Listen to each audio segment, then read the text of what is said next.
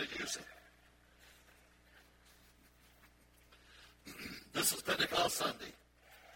And I believe God's pouring out His Spirit on us today in a mighty way. And I also believe that God has great, great things coming for us.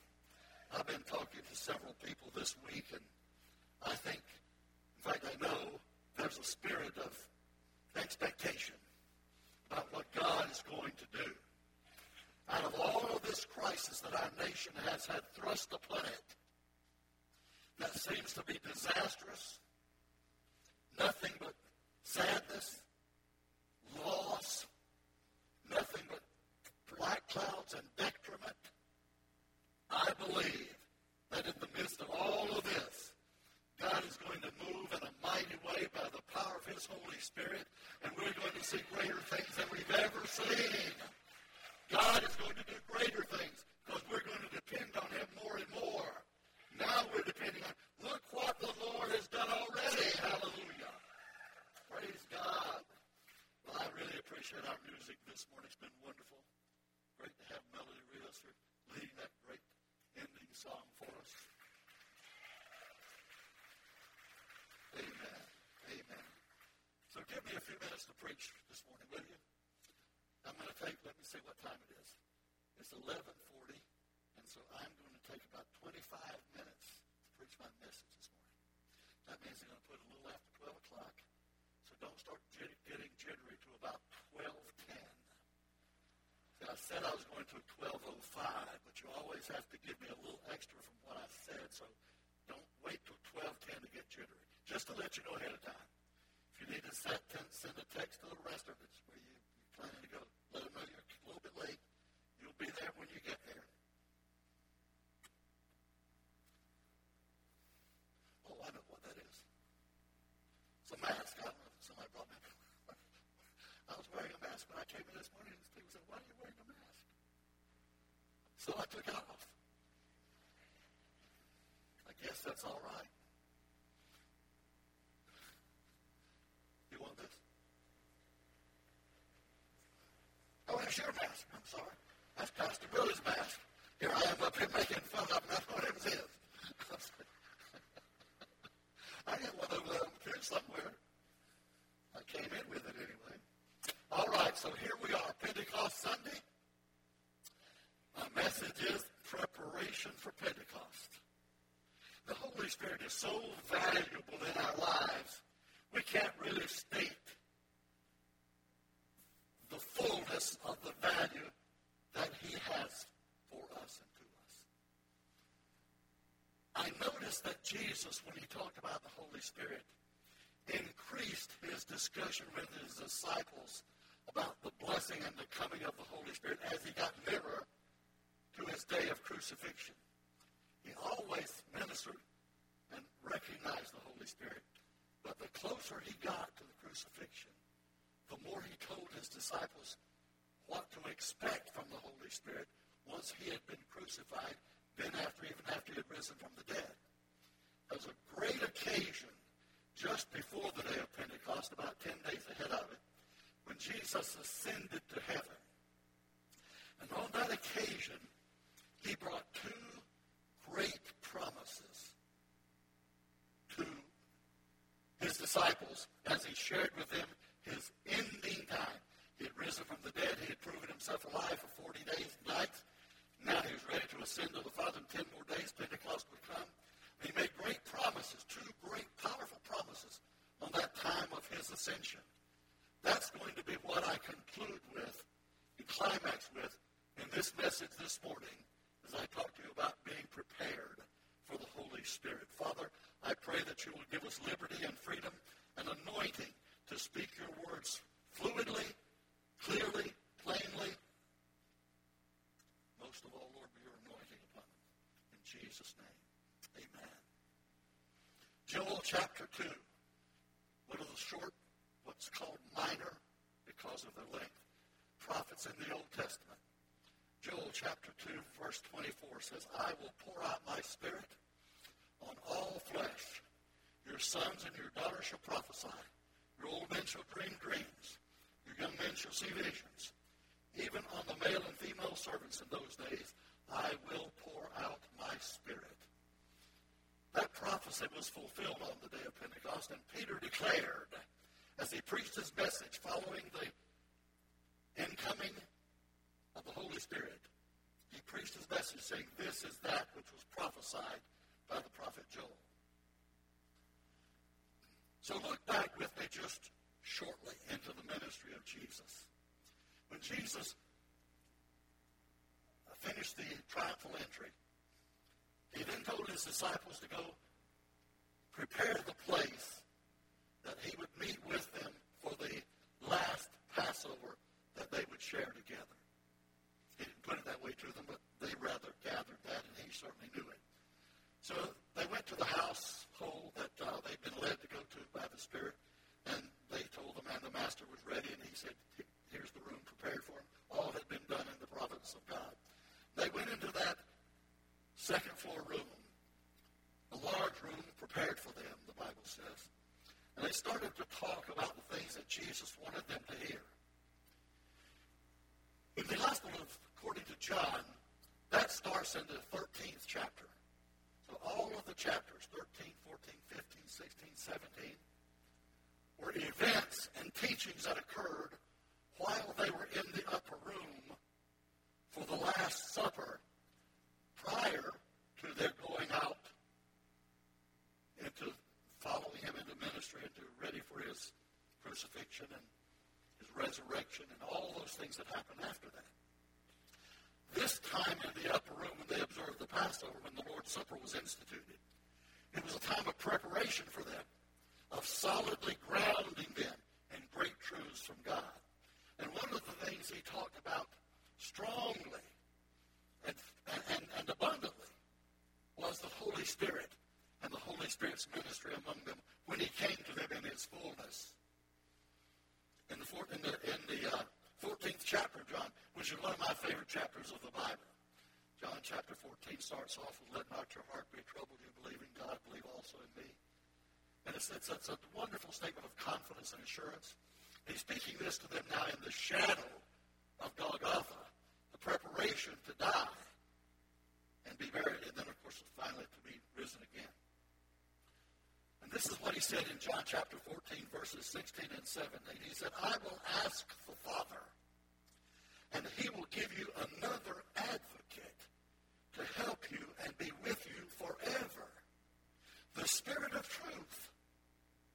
The world cannot accept him because it neither sees him nor knows him. But you know him, he said to his disciples. You know him, for he lives with you now, and he shall be in you when the promise is completely fulfilled on the day of Pentecost. So he said to them, you cannot live your life going forward without the presence and the power of the Holy Spirit leading you and guiding you and helping you. He's going to emphasize that more and more now as he speaks about it. He goes on in the 14th chapter, the 26th verse, and talks about it again. He says, these things I have spoken to you while I'm still with you. Great things I've taught you. In chapter 13, chapter 14, now we're down in the latter part of that chapter. And he says, these things I have spoken to you while I'm still with you. But the Helper, the Holy Spirit, whom the Father will send in my name, he will teach you all things and bring to your remembrance all that I have said to you. What a challenge that is for the Holy Spirit to be able to perform in the lives of believers. So we have the same promise that they had for the Holy Spirit. Once the day of Pentecost arrived, the Holy Spirit became an available experience. And all the things promised about him and by and for him were available to those believers and now are available to us. So in that time, he has declared and prepared the Holy Spirit as the one who will take his place. That's what he's saying right now. The Holy Spirit is going to be here to take my place. And he will remind you of all the things that I've said to you. Isn't that powerful? The things that Jesus has spoken are confirmed by the Holy Spirit. The things that Jesus has spoken are urged urged upon us by the Holy Spirit. The things that Jesus spoke to them, and spoken to all of us, now become available to us all to be reminded, for us to be reminded by the Holy Spirit that this is what Jesus said. The Apostle Paul interprets the gospel and the epistles that the Lord led him and energized him and anointed him to write. He is declaring what Jesus said. This is the amplification, elucidation, explanation of the things that Jesus said. How to walk with him, how to walk with the Holy Spirit. You're being taught and led every day, if you read the epistles of Paul, by the Holy Spirit, what you need to do to be in and stay in complete fellowship with the Lord Jesus Christ.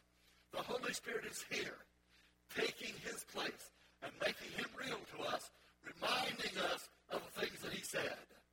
What Jesus said all those centuries ago is as true and as applicable now as it was then. The Word of God, the Word given through Jesus Christ, the Son of God, has never changed in its emphasis and in its power. It still means exactly what he meant when he spoke them back on the hills of Galilee and throughout Judea. It still means the same thing today that it meant then. In a different culture, yes. In a different time, yes. In a different environment, yes. In a different age of the world, yes. All of that. But the words he spoke were pure and true, and they are brought to us today. Every day that we will walk with him and hear from him and listen to him, they are brought to us today in the ministry of the Holy Spirit to us in our lives. You have the Holy Spirit. Jesus said that to all of his disciples. I know and we believe and we practice it. There is a second experience in the power of God, the baptism with the Holy Spirit.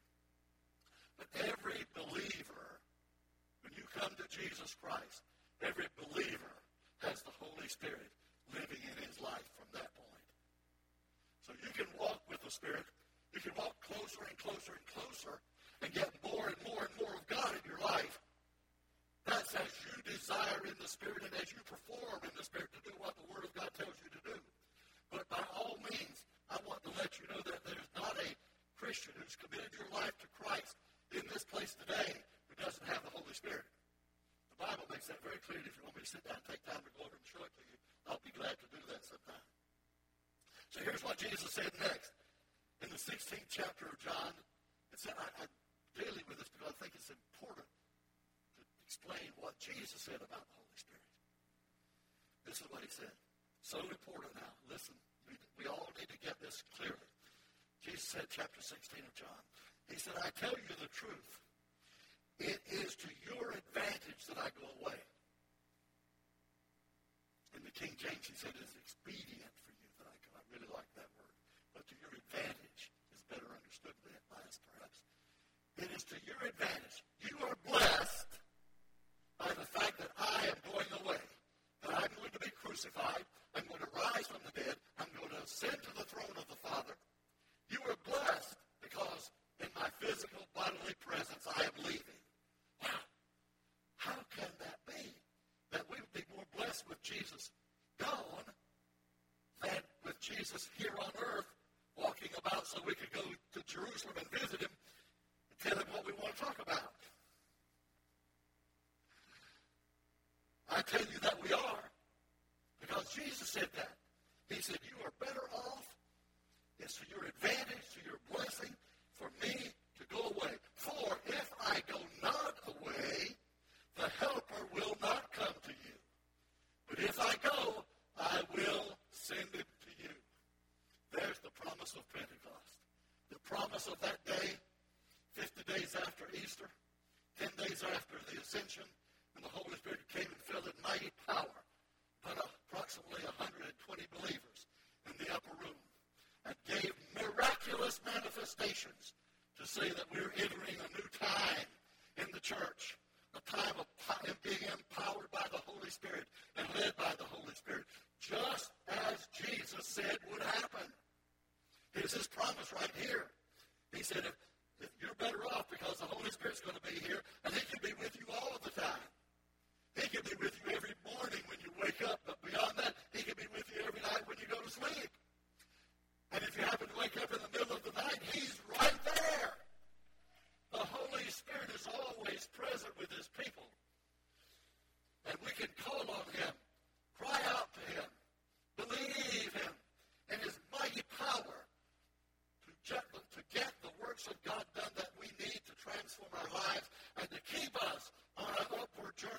heaven and to the total final victory he's going to bring us into. The Holy Spirit. That's his job. And then let me read that little part I just read in the Amplified version. John 16:7 in the Amplified says, I tell you the truth. It is to your advantage that I go away. For if I do not go away, the helper, the comforter, the advocate, the intercessor, the counselor, the strengthener, the one who stands by us, he will not come. But if I go away, listen now, if I go away, when Jesus says it, what does it mean? It means it's true. This is what he said. But if I go away, it's better for you that I go away.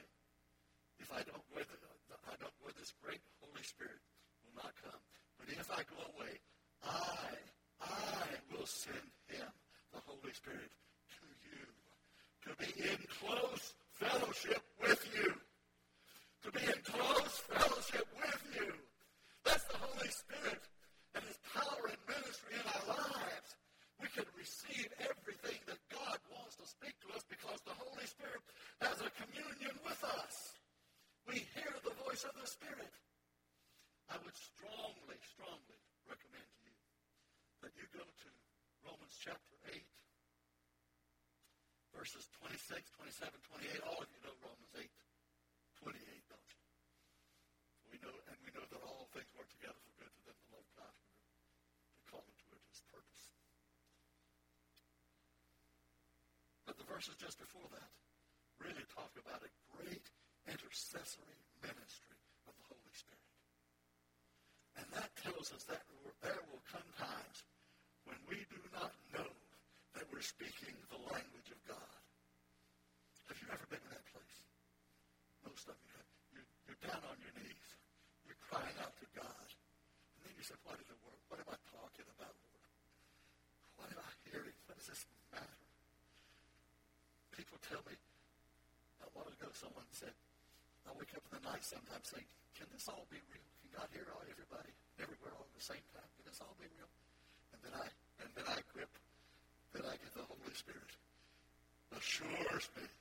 Lets me know that it is. I have that experience, don't you? So when I'm at that place and I get really close in the presence and experience of the Holy Spirit, and he says, I know you. I know what you're talking about. I know what you're trying to say. I can say it to the Father better than you can. Just let me speak to him on your behalf. And I say, yes, yes, yes. And then he starts to talk the language of God, the language of the Almighty. And I'm speaking to the Almighty God. I'm speaking to the everlasting, eternal Son of God. Because there is one there within me who knows their thought, who knows the very heart of God, who knows the very purpose of God in its depth and completeness. He knows. The Holy Spirit understands it all. There's nothing about the plan of God that he doesn't grasp. There's nothing that he can't communicate from me to the Father when I give my spirit to him and let him be the one who's speaking and talking and making the communication clear. I know when that happens. And whether I fall on my face or fall back in my chair or just stand up and raise my hands and the Spirit of God is communicating what I'm trying to say, I know that he's saying it exactly right. I know my prayer is being delivered to the throne of God and in the very heart of Father God, because this Holy Spirit, a part of the Godhead, knows everything about me, everything about the plan of God. The only thing the Holy Spirit doesn't know is when Jesus is coming again. And I say that because the Bible, Jesus said, only the Father knows. So I don't care if it's that way. I don't think the Holy Spirit has to know the time. But I'm just saying this. I can't prove this from the Scripture. So this is according to the Gospel of Bill. I do believe, though, just before Jesus is coming again, the Holy Spirit's going to know it. Because he's got to start a job of wrapping up and bringing us us all together so he can lift us all up and call us up to meet the Lord in the air. That's his job, and he'll do it well, and he'll do it right on time, because he knows the heart and the mind of the Father. And when the Father says it's time, this is it, he's going to come out and lift us up and take us into the heavenly places. Glory to God. Glory to God. So I told you I would end with two great promises. When Jesus is now ready to ascend to the Father, he's already delivered his blood offering to the throne. But now this is an official departure. His disciples had been seeing him as he visited them and appeared to them in physical form. But now he's ready to change that. From now on, they will know him in the Spirit, by the Holy Spirit. They will know him as we know him. And so Jesus is speaking to them at the very end of his time. And he says to them, all those gathered now for his ascension, I believe this is the time when Paul says that he appeared to more than 500 brethren at once. And I believe this is the time of his ascension when so many had gathered there. And he spoke out to them and said to them, you will be baptized with the Holy Spirit not many days from now. That's a great promise. Those disciples who were close to him had heard a lot about the Holy Spirit. This is something great. This is something he's been telling us. He's going to prove it now. He's going to send the Holy Spirit, and we're going to be baptized in the Holy Spirit. So baptized, fully infused, all of the Holy Spirit. So 120 of them listened to him and did what he said when he told them to stay in Jerusalem till they received the promise of the Father. It's coming, he said, shortly. He didn't say on the day of Pentecost, but it was about 10 days away. So they went into the upper room, and they stayed and they waited. 120 of them lasted for the 10 days.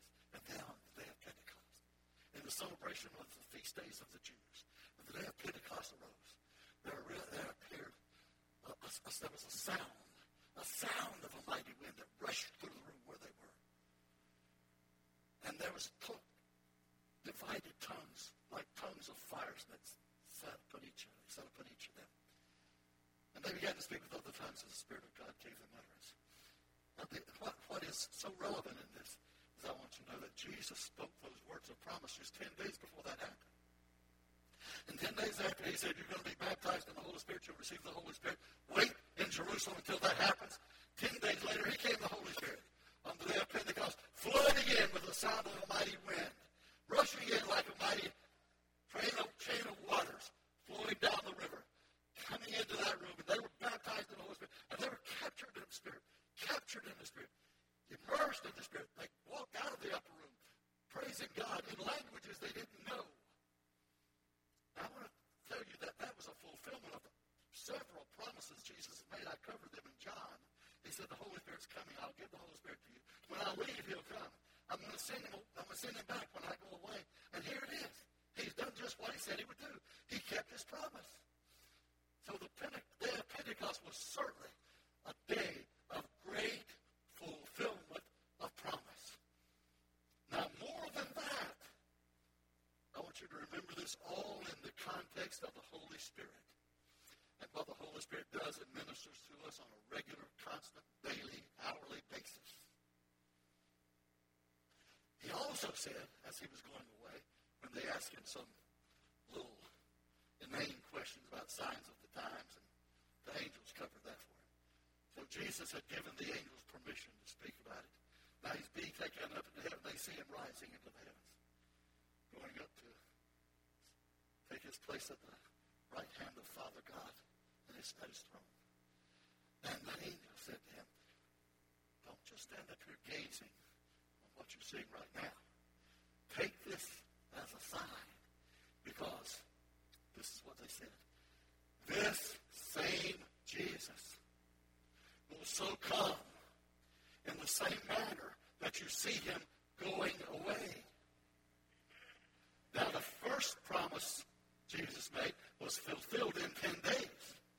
The second promise that was made to all of us, them and all of us on that day, has not yet been fulfilled. But friend, just as surely as the day of Pentecost came, and it's recorded in Acts 2 of the Bible, and all those disciples who were there knew it and spread it and kept preaching it and telling it for the rest of their life, just as sure as that promise was kept, God is going to say to Jesus Christ one day, it's time to go back to get your bride. Go on down and bring them up to be with us together. And when he says that, then Jesus is going to split the eastern sky. He's going to come and he's going to welcome all of his people who have the Holy Spirit dwelling in them. And he's going to call them up to be with him. That's what Thessalonians is talking about when it says the Lord himself shall descend from heaven with a shout, with the trumpet of God. And the dead in Christ will rise first. Then those of us who are alive and still remain will be caught up together with them in the clouds to meet the Lord in the air. And so shall we ever be with the Lord. That's the promise of God. And that promise has not yet been fulfilled. All the prophecies have been said, this is the day he's coming. All the newspaper ads that have been put out saying he's coming on this day. All the radio programs that have proclaimed we know when he's coming, this is the day. They've all had to walk away with shame on their faces and embarrassment, as they should be, trying to say what the Bible says they don't know. Yes, we know, but the Bible says you didn't know. Guess which one was right? The Bible. But there's another thing that the Bible's going to be right about. It says he's coming, and he hasn't come yet. So now we know he hasn't come, but he is going to come. He is coming again. Because the baptism of the Holy Spirit proclaims that. The presence of the Spirit in our lives proclaims that. The day of Pentecost proclaims that. He is coming back for his bride. And that means for you and me, my friend, if you're in the body of Christ through the salvation in the blood of Jesus. Do you believe and say amen? Glory to God. The first promise of the Holy Spirit will come on the day of Pentecost. And he did. And the second promise was Jesus is coming again. And he will. Just as surely, if you believe in the baptism in the Holy Spirit, you believe in the Holy Spirit in your life, you believe in the Word of God, you're going to have to say, yes, Jesus is coming again. He's coming again. I want to be ready to meet him, don't you? The greatest, most exciting thing that you and I have ever experienced, and I believe some of us will experience it, will be to rise to meet the Lord in the air. Caught up in that transformation time when as we rise through the air, transformed from a mortal body to an immortal body, to a glorified body. And those who have already died in Jesus, our loved ones, our mothers and fathers, our brothers and sisters, our aunts and uncles, our family of church who we've loved and have had to say goodbye to in this world, on that day, they're going to come up out of that ground, split the graves wide open as they rise heavenward. And the world is going to move about in great consternation, saying, what's happened? What has happened? People have disappeared from all over the earth, and we don't know what's going on. Step into a little gospel church, and maybe there'll be somebody left there who can explain it to you, who didn't quite make it. But let's hope not any of them can. When that time comes that they don't understand what's going on, I hope they'll all be so confused, and there won't be one person left to explain to them what happened. They'll go find somebody who was an old reprobate who heard it all but never believed it. Didn't believe it till it happened. They'll find one. They'll pick it out somewhere. They'll put him on CNN. And when they do, nobody will believe it because they'll think it's fake news.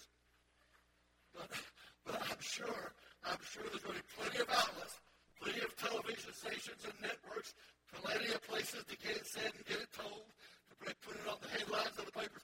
We didn't believe it, but now it's come true. What's happened with so many millions of people in this world? You know that there are more than 600 million Pentecostal believers, not counting every believer, in this world today.